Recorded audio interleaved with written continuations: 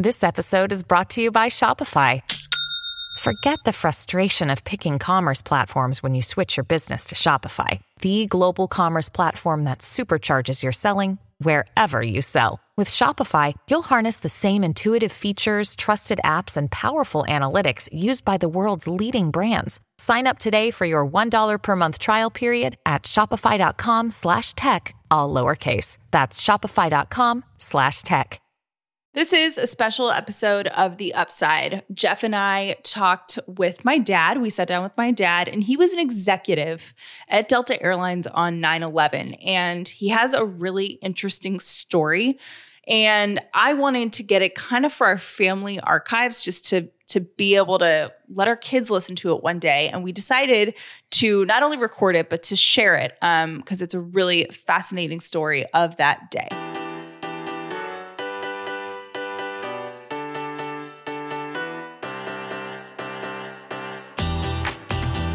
The Upside means living in gratitude, finding the positive in every experience, and helping other people do the same. You are now part of the movement. Welcome to a bonus episode of The Upside with Callie and Jeff. Welcome to our little studio. We know you've been behind a microphone before, like 50 years ago, literally 50 years ago, doing commercials for who? Skyline Oldsmobile. In Asheville? Western North Carolina's number one Jeep dealer. So if his voice sounds familiar and you got talked into buying an Oldsmobile, he might have sold it to you 5 decades ago. That's why. Blame it on me. Well, it's good to be on The Upside, and congratulations on your hot start. And thank you. Best of luck in doubling the upside over the next few weeks. What was your official title at Delta in September of 2001? I was vice president and deputy general counsel. So I was the number 2 lawyer. And I think the best place to start the story is with the presentation that you were giving and the incredible coincidence of what was on the screen when word came in of the attacks. Yeah, so I guess it was about the end of August that I got a call from Jack Dalton, who was the head of Delta's corporate security department. Jack was vice president of corporate security, and he had been head of the FBI field office in Atlanta, so a guy with a lot of experience. Anyway, he called me up and he said, in a couple of weeks, I'm having all of my corporate security reps in from all over the system for our annual conference. He said, if you would, I'd like you to come over and give them a legal presentation on the legal issues and the background and the risks and the liability of how they do their jobs. He said, are you available on Tuesday the 11th? And I checked my calendar and I said, yes, I can do it. What time do you want me over? He said, how about 9:00? And he said, one of the things I'd like you to focus on, he said, we're always alert to risks of terrorism. And he said, I'd like you to focus on the legal liability issues for an airline if they were ever the victim of a terrorist attack. Wow. I have goosebumps already. Purely coincidental. Like, that's not, because you said he worked with the FBI and whatnot. Like, there was no information that was something like that was coming. That was just what he decided one of the topics would be. Right. Wow. It was just, I need my corporate security reps around the world to appreciate the risks because I want them to be on their toes at all times. Right. So I said I would do that. So he said, we're meeting over at the Renaissance Hotel right across the street from the Delta headquarters. He said, come on over about 10 to 9 and I'll introduce you to the team. And I said, how many people are going to be there? He said, well, it's probably going to be 20 or 25. So he told me the conference room. So I went over about 8:45, found the conference room. And as I was walking down the corridor to the room, Jack Dalton was standing outside on the phone. And usually he would greet me and we'd have a little chat. But he was really focused on this phone call. He turned his back to me so that he could concentrate, and he walked up the hall. And after a couple of minutes, he came back, and I said, "What's going on?" And he said, "Well, apparently a little private airplane hit the World Trade Center." He said, no Delta involvement here. So let's go in and get your computer set up. That's what everybody thought it was with the first plane hit. Like even TV news, like right, or like a small plane, a helicopter. At one point before that, nobody really knew because it physically looked small. I just don't think you could appreciate looking at the images on TV the enormity of the hole in the side of the Trade Center. So he had the same thought or information that everybody else on the planet had, that a private pilot made a mistake and hit one of the tallest buildings in the country. Yeah, something weird had happened. Right. But it didn't involve the airline industry, and it did not involve Delta, so let's go about our business. So I go in the room and set up the computer for slides. Jack introduces me at 9:00. And I start the presentation. And I decided that I would use an example. You know, lawyers pontificate quite a bit, and they use hypotheticals. That's how we're trained in law school. But in this case, I decided that we had a really good court case that would illuminate for the security staff the risks involved when something bad happens. And that was the case of Pan Am 103.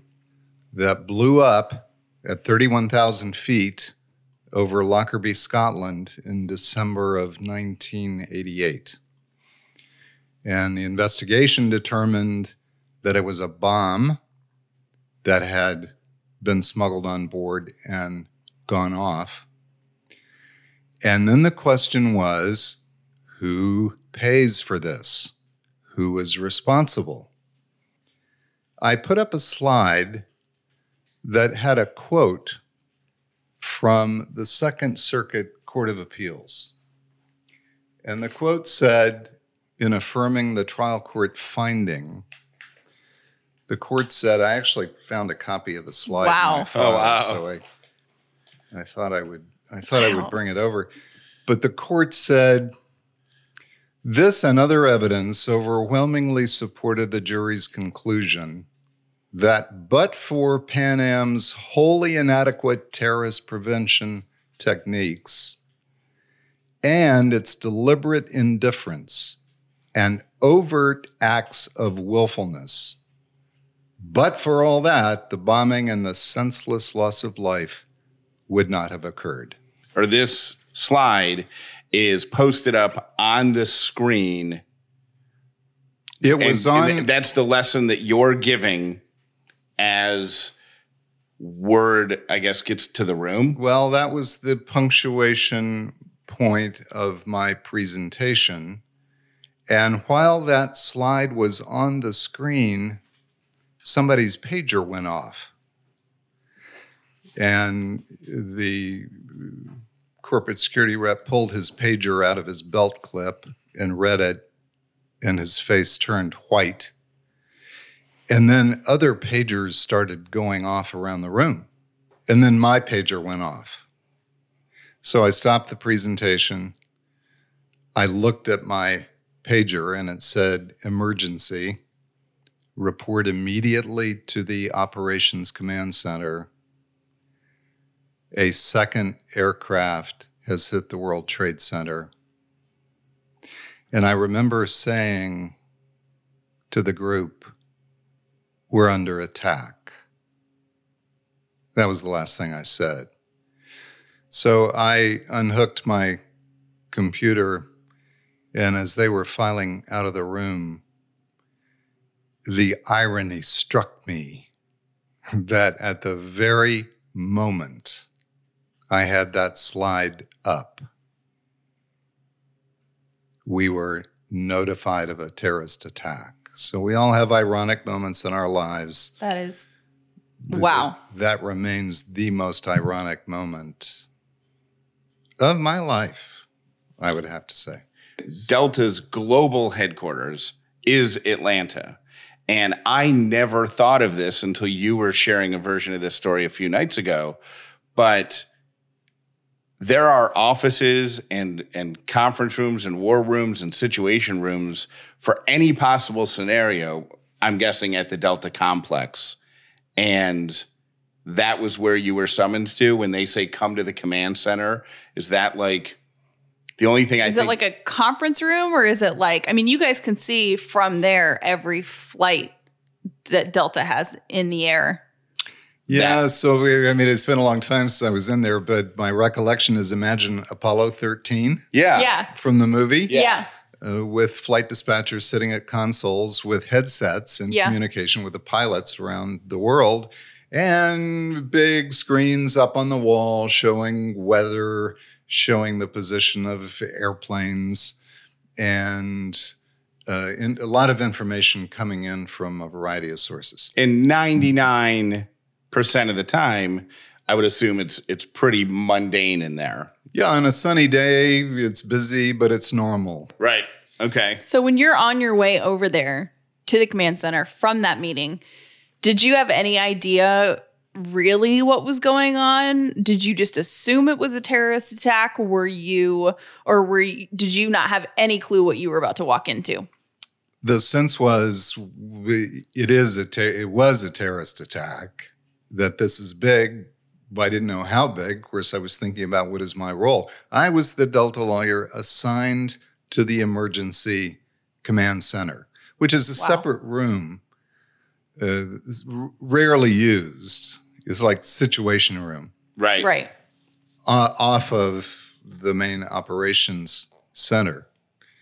So I was thinking about my role in it, and we all had assigned desks and positions and telephones with assigned lines so we could do our jobs as they may relate to the situation.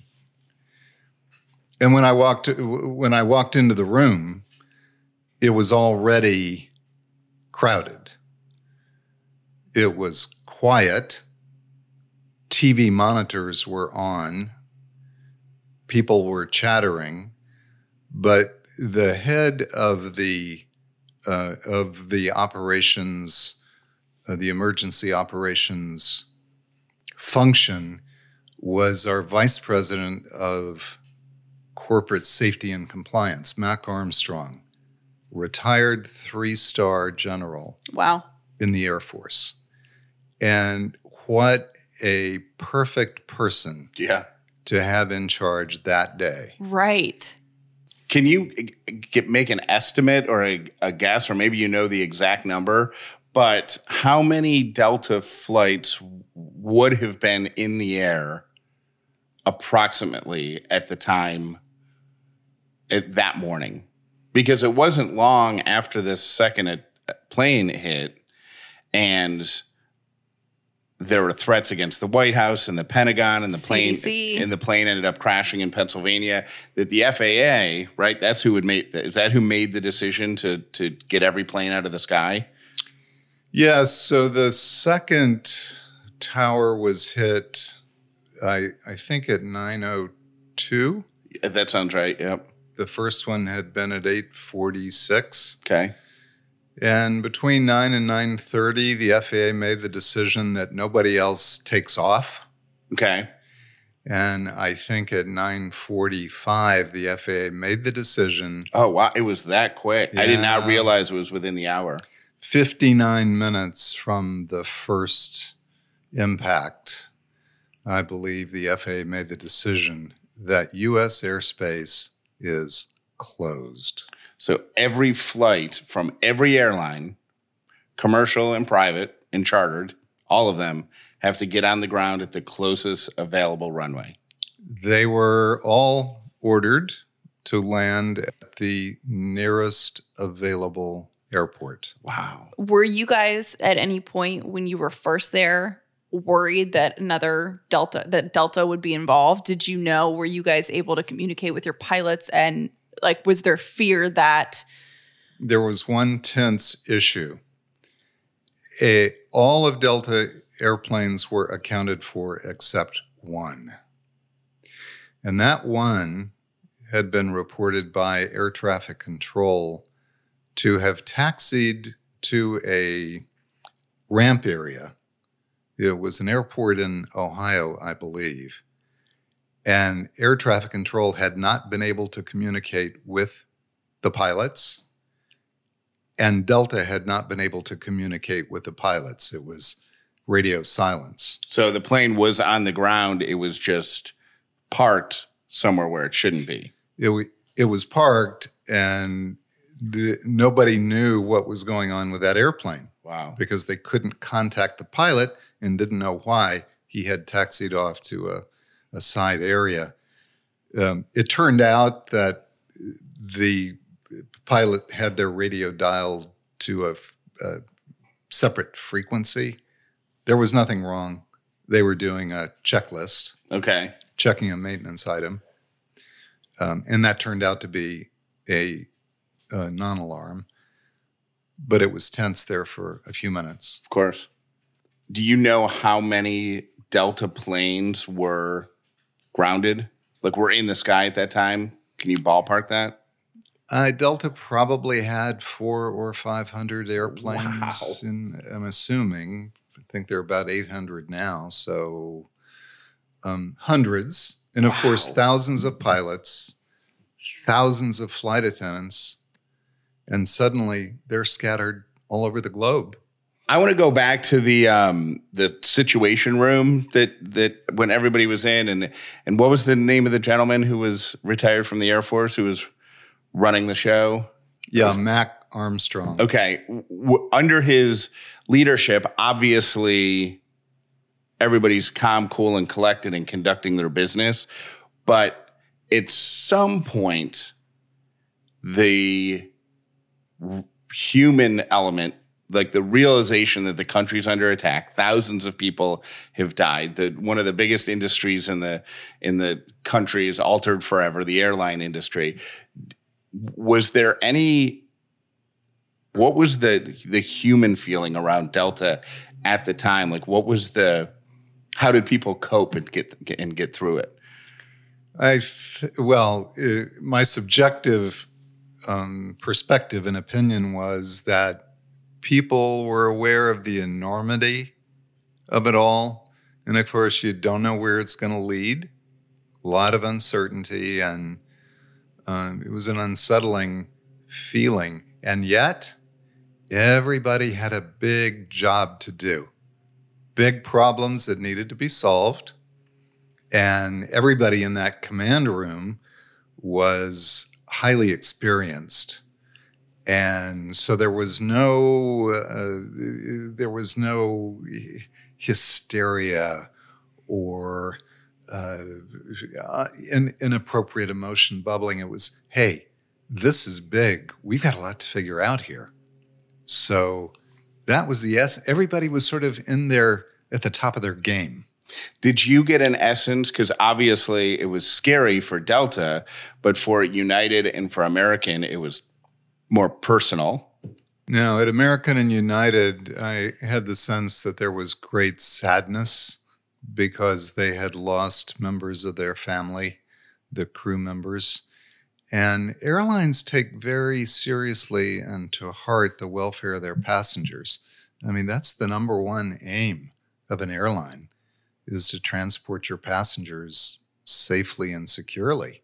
And that's always absolute top priority. So there was a great deal of sympathy and caring for the families and the crew. There was a lot of sadness mixed with the drive to address the issues and the problems. I remember when it happened and I was on the air, and we were on the air for a very long day on Tuesday, and then a long day on Wednesday. And then I think Thursday and Friday, we went to Lenox Square in Atlanta, the biggest mall in the area, and we set up in front, and we just asked people, we said, we don't know what the need is right now, but just if you have money to spare, we're going to collect money, and then we'll figure out what to do with it afterwards. I think we did the fundraiser Thursday, Friday, Saturday, and raised an incredible amount of money. It was a great community effort. And then at Sunday, I was so emotionally drained because of that, because of the adrenaline and just doing something and doing the fundraiser, that I don't know that I got out of bed. Like I couldn't imagine having to be as embedded as you were for months or years afterwards. Well, it becomes a part of your job. But when you were talking about Lennox and the fundraisers, it caused me to think about being physically present on the Delta campus on Wednesday. And for over 20 years in going to work, to my office, I could always hear the sound of jet engines at Hartsfield in the background. And then for the first time ever, silence, total silence at the airport. That was eerie. I went to school near the airport, and 3 miles probably from my dad's office. And we would always hear at school the planes in the background. It's like living near train tracks. You just get used to that noise and you don't even realize it's happening because it's just a fabric of the background noise. Based on the proximity of the school to the airport, did you have a significant number of Delta families at that school? We did, and people were leaving. That must have been horrifying too. Well, I couldn't remember. My mom's a flight attendant, and I couldn't remember if she was traveling that day or not. So I didn't know if she was in the air or planning a trip. But there were people whose parents were pilots, and they were freaking out in that time of, okay, now I think it was after the second plane. Okay, now know that it's commercial. And then the Pentagon happened. So it was all of these things happening. And there were kids at school whose parents were pilots.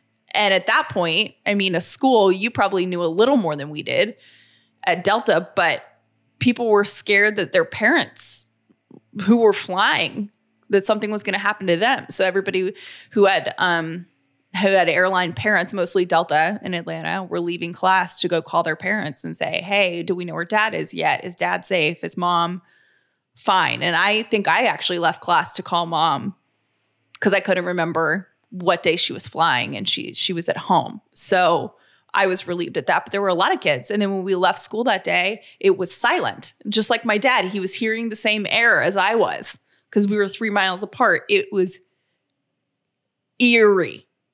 It was eerie. And Jeff, you mentioned earlier making the decision to close the U.S. airspace. Right. A little footnote in history, I think. The person that made that decision was the manager of FAA operations, may or may not have his title right. And that was his first day on the job. Oh, wow. That is unimaginable. Wow. I think his name was Ben Sliney. But imagine making the decision to shut down U.S. airspace. Wow. And he made that decision in a matter of minutes. Well, it's an impossible decision to make. I mean, it's a hard decision to make because you're affecting people no matter what you choose. Yeah. And that's where real leadership and courage comes in. That man, for the rest of his life, that's the only line that he has to put on his resume. Just that job experience, and that's it. Nothing else. Right. Speaks for itself. Yes. Well, thanks for coming on, Dad. I'm so glad that we got the story living on forever. I know Callie's excited to have it recorded in the Riggs family archives. You guys do love an archive. Yeah. We do. Archives are important. Well, it's been good to be with you, and best of luck again on the show going forward. Cool. And if you haven't subscribed, please do that. I'm a subscriber. Tell all your friends. I'm a listener. That's Dad's listener. He's also privately a consultant and gives us advice. Most of the opinions, I assume, were unwanted by you, but I give them anyway. Lies. We call for advice. All right. Good to be with you. Thank you for listening to The Upside with Callie and Jeff. We hope you enjoyed this bonus episode. Most people learn about The Upside from their friends. Please tell everyone you know about this podcast so the amazing Upside community can continue to grow. And one last thing. We would love to stay in touch with you by text. Text the word UPSIDE to 800-434-5454 and then save it in your phone as Callie and Jeff.